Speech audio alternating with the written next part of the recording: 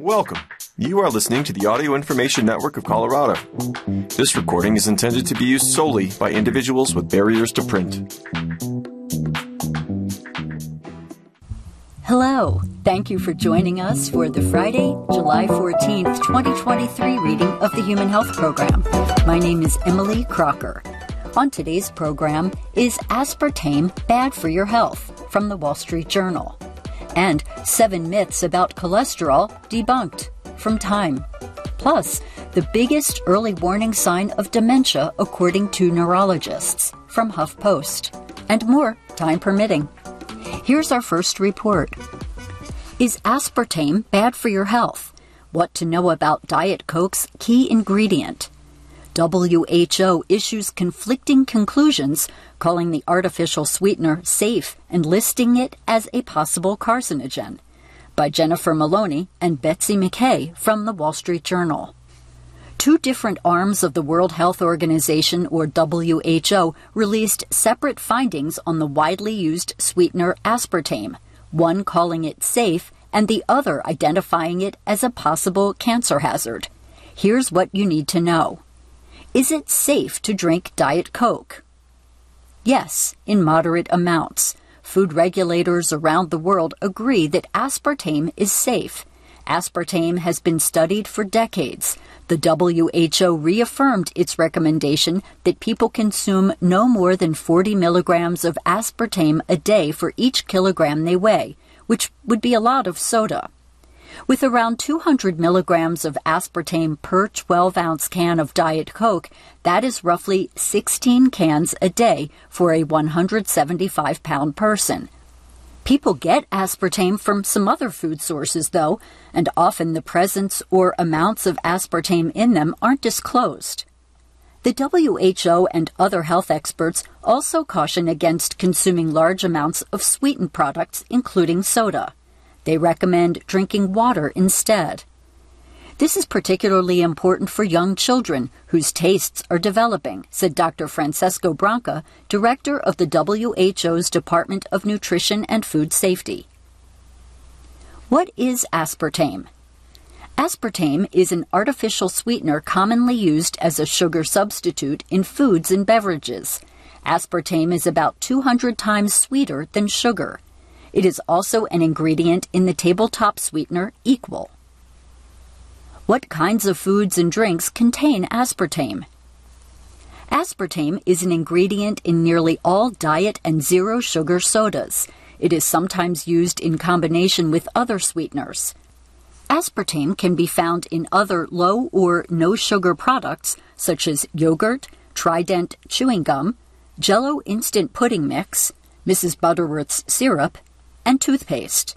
Its presence isn't always disclosed. Is aspartame in Splenda or Sweet and Low?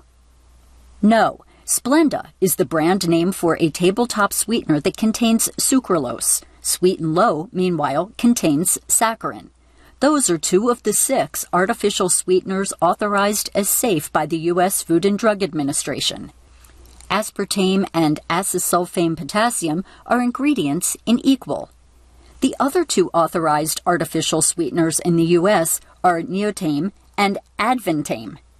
Stevia is a natural sweetener made from the leaves of the stevia plant and is found in NutraSweet M.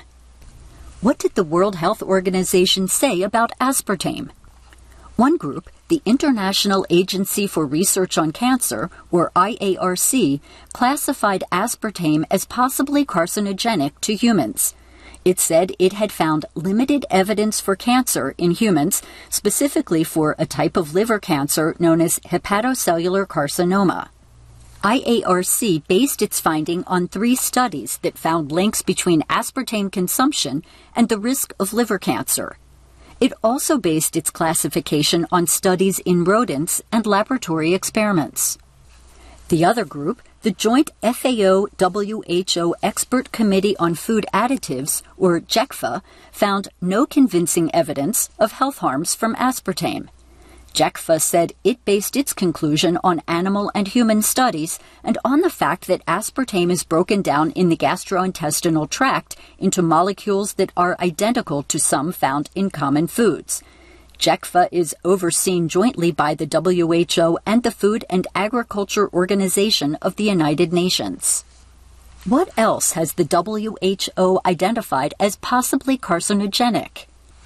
More than 300 substances and activities have been classified in this category. They include Asian pickled vegetables, gasoline and gasoline engine exhaust, lead, talc-based body powder, and aloe vera leaf extract. The list also includes some types of human papillomavirus or HPV. Activities include carpentry and working in dry cleaning or textile manufacturing. Why did the two arms of the WHO come to different conclusions on aspartame? IARC and JECFA have different goals and approaches. IARC, a research organization, evaluates whether a substance or activity can potentially cause harm, not the risk of developing cancer at a given exposure level. The WHO calls this the first step in understanding a particular cancer risk. JECFA examines the risk of a real-life exposure of a food additive on health overall, including cancer and other diseases and conditions. IARC said it was asked to evaluate aspartame in 2019 by an advisory group of experts based on new emerging evidence. Its findings are aimed at the research community, said Mary Schubacher-Berrigan, acting head of the IARC Monographs program. This shouldn't really be taken as a direct statement that indicates that there is a known cancer hazard from consuming aspartame, she said. This is really more a call to the research community to try to better clarify and understand the carcinogenic hazard that may or may not be posed by aspartame consumption, she said. JECFA was given the task of reviewing aspartame by the WHO's member states, Branca said. The two groups said they coordinated on their evaluations. I drink diet soda. Which of these reports should I focus on? JECFA's report is more directly relevant for consumers.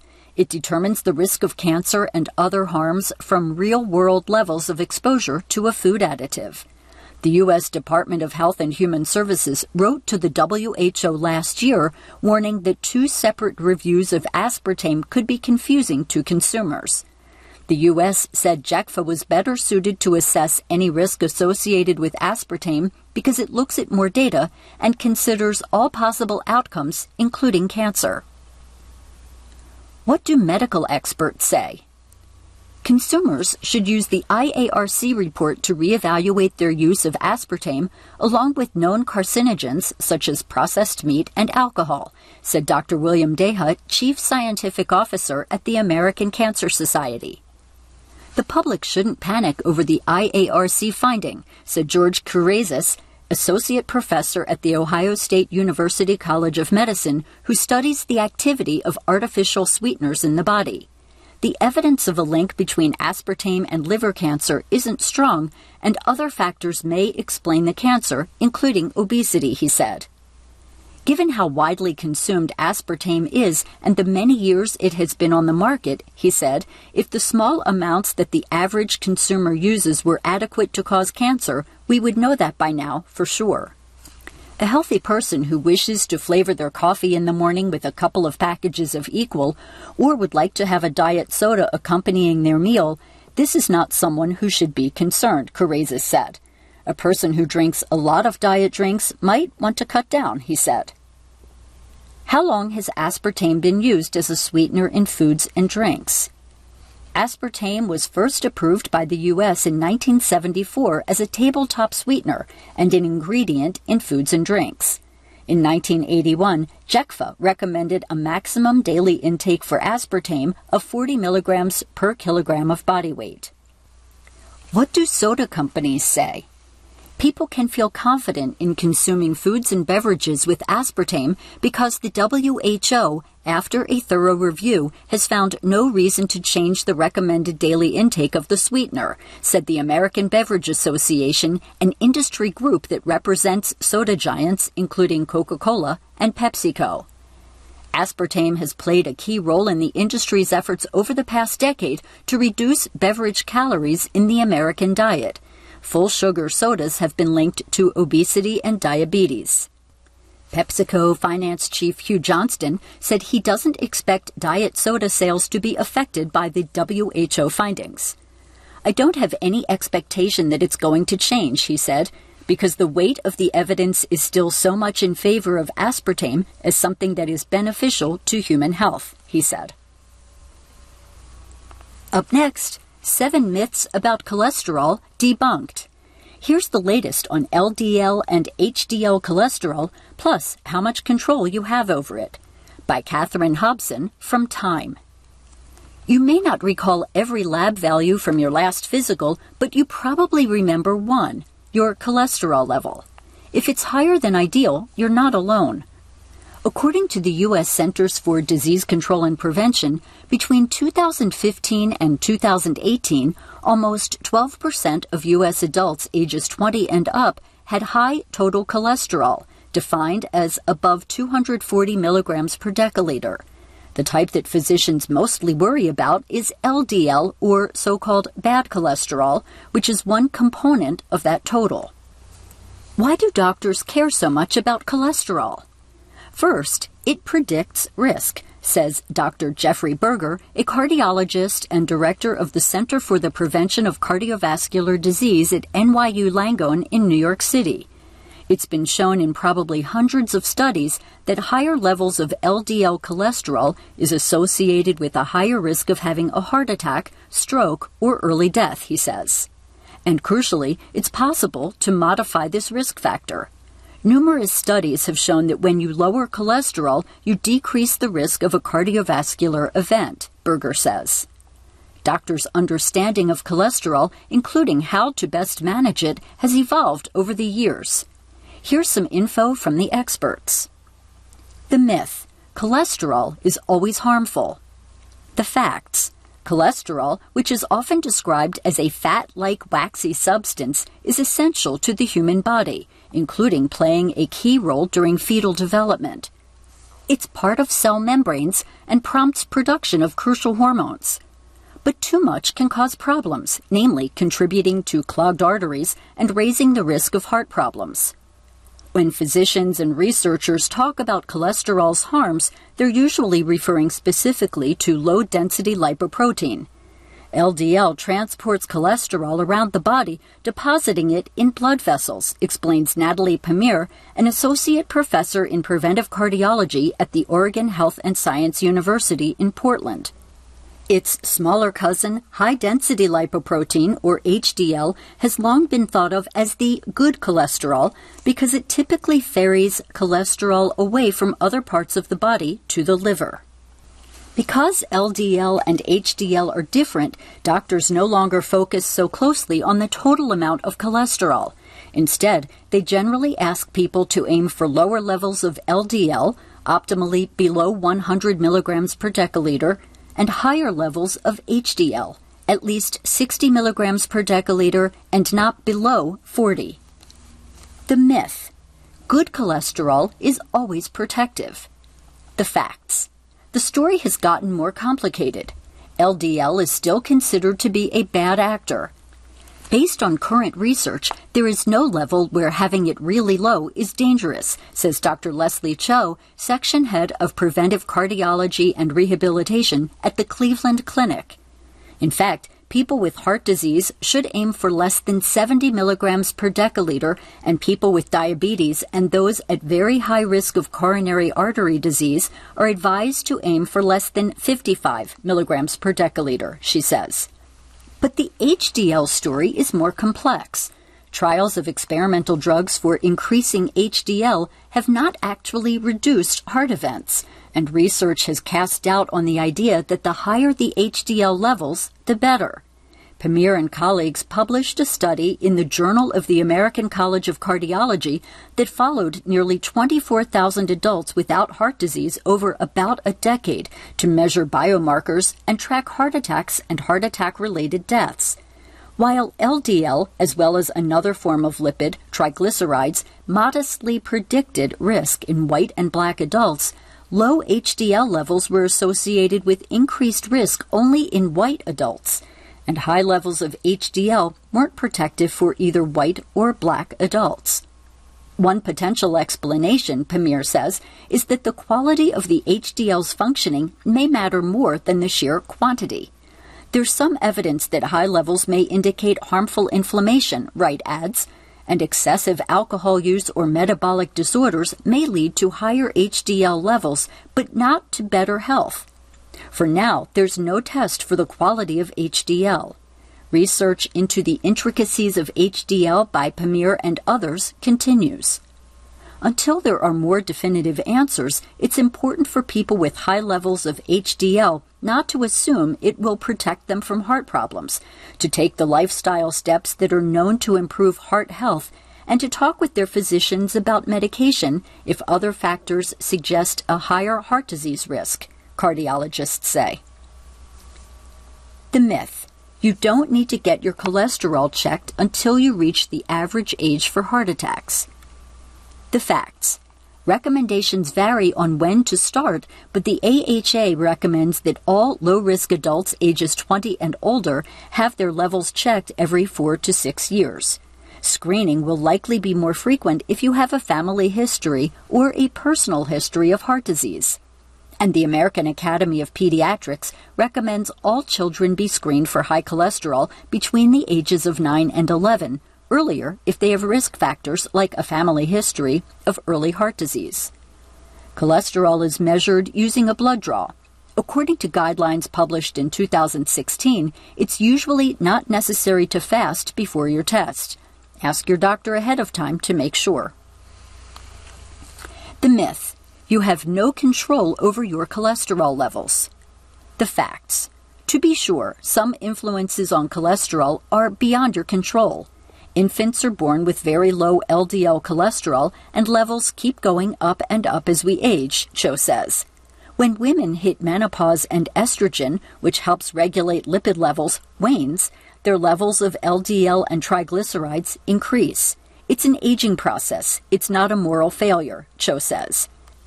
There are also racial differences.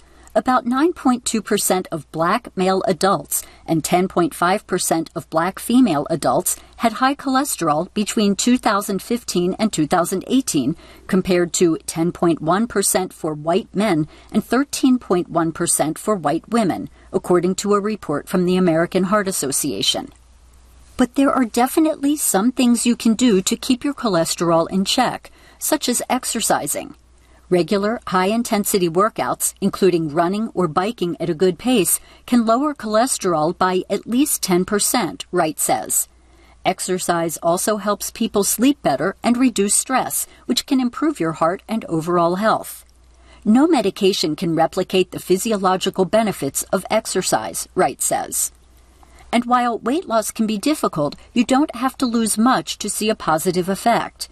A 2016 review of weight loss studies found that even losing 5 to 10% of your weight, so 10 to 20 pounds for a 200-pound person, resulted in significant reductions in total cholesterol, LDL cholesterol, and triglycerides. Losing more weight was associated with larger improvements.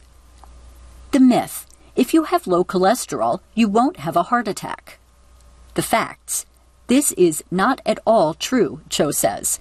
Cholesterol is an important risk factor, but it's not the only one, nor is it a perfect indication. Other risk factors for heart include age, older people are more at risk, male gender, diabetes, tobacco use, and obesity, according to the American Heart Association. And an estimated 20% of total risk for what causes someone to have a heart attack isn't known, says Dr. R. Scott Wright, professor of cardiology at Mayo Clinic in Rochester, Minnesota. So don't get too laser-focused on that number. If you could choose a life of high cholesterol, yet a low risk of heart attack and stroke, or the opposite, low circulating LDL cholesterol, yet a high risk of heart disease, you'd pick the first one, Berger says. You care about whether you're going to have a heart attack or stroke, he says. The myth. To keep your cholesterol low, you should avoid eggs. The facts. If you're a certain age, you may remember when cholesterol-free was plastered all over food packages. The U.S. Department of Agriculture used to recommend consuming less than 300 milligrams per dietary cholesterol per day. It stopped recommending a specific level in the 2015 to 2020 nutrition guidelines, in part because Americans were, on average, not significantly exceeding that.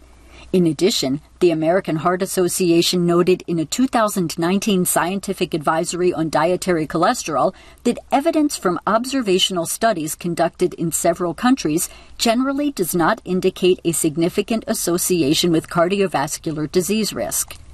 Moreover, eating more cholesterol in your diet doesn't necessarily translate to higher blood cholesterol for most people. The body also makes its own and can adjust to compensate if you eat more or less.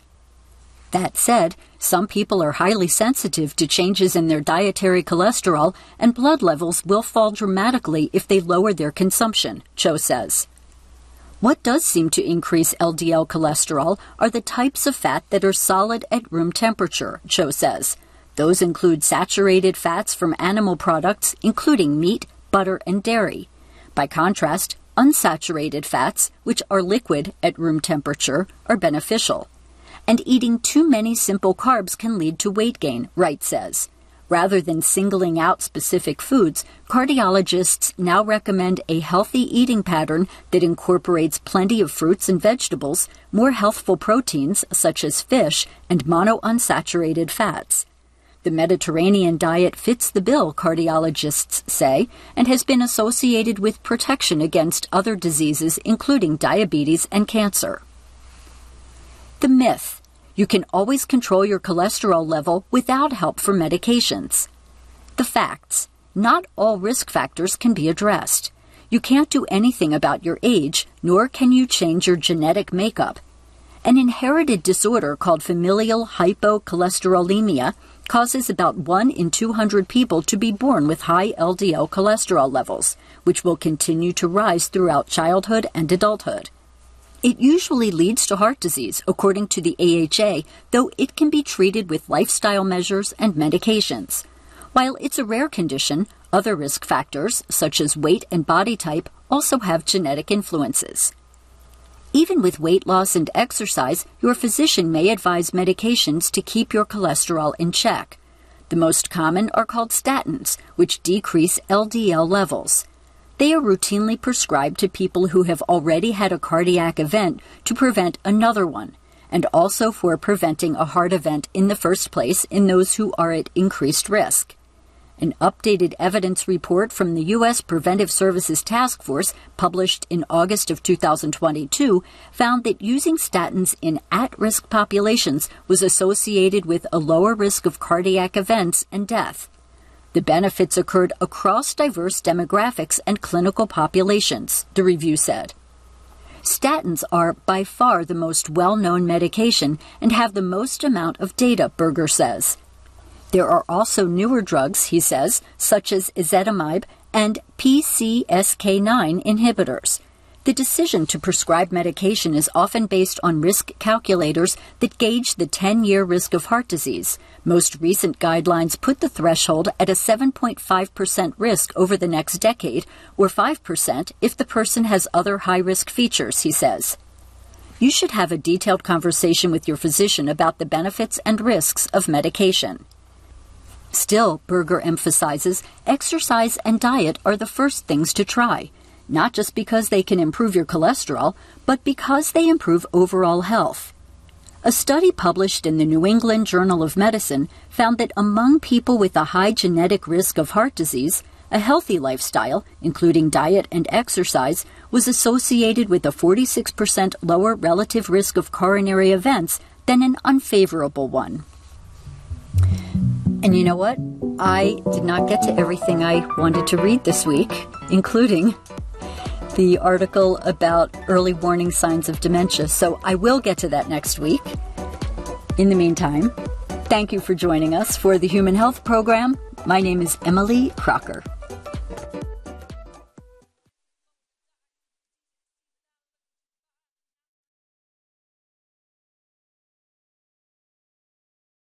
If you enjoyed this program, please register for our free services at www.aincolorado.org or by calling 303-786-7777.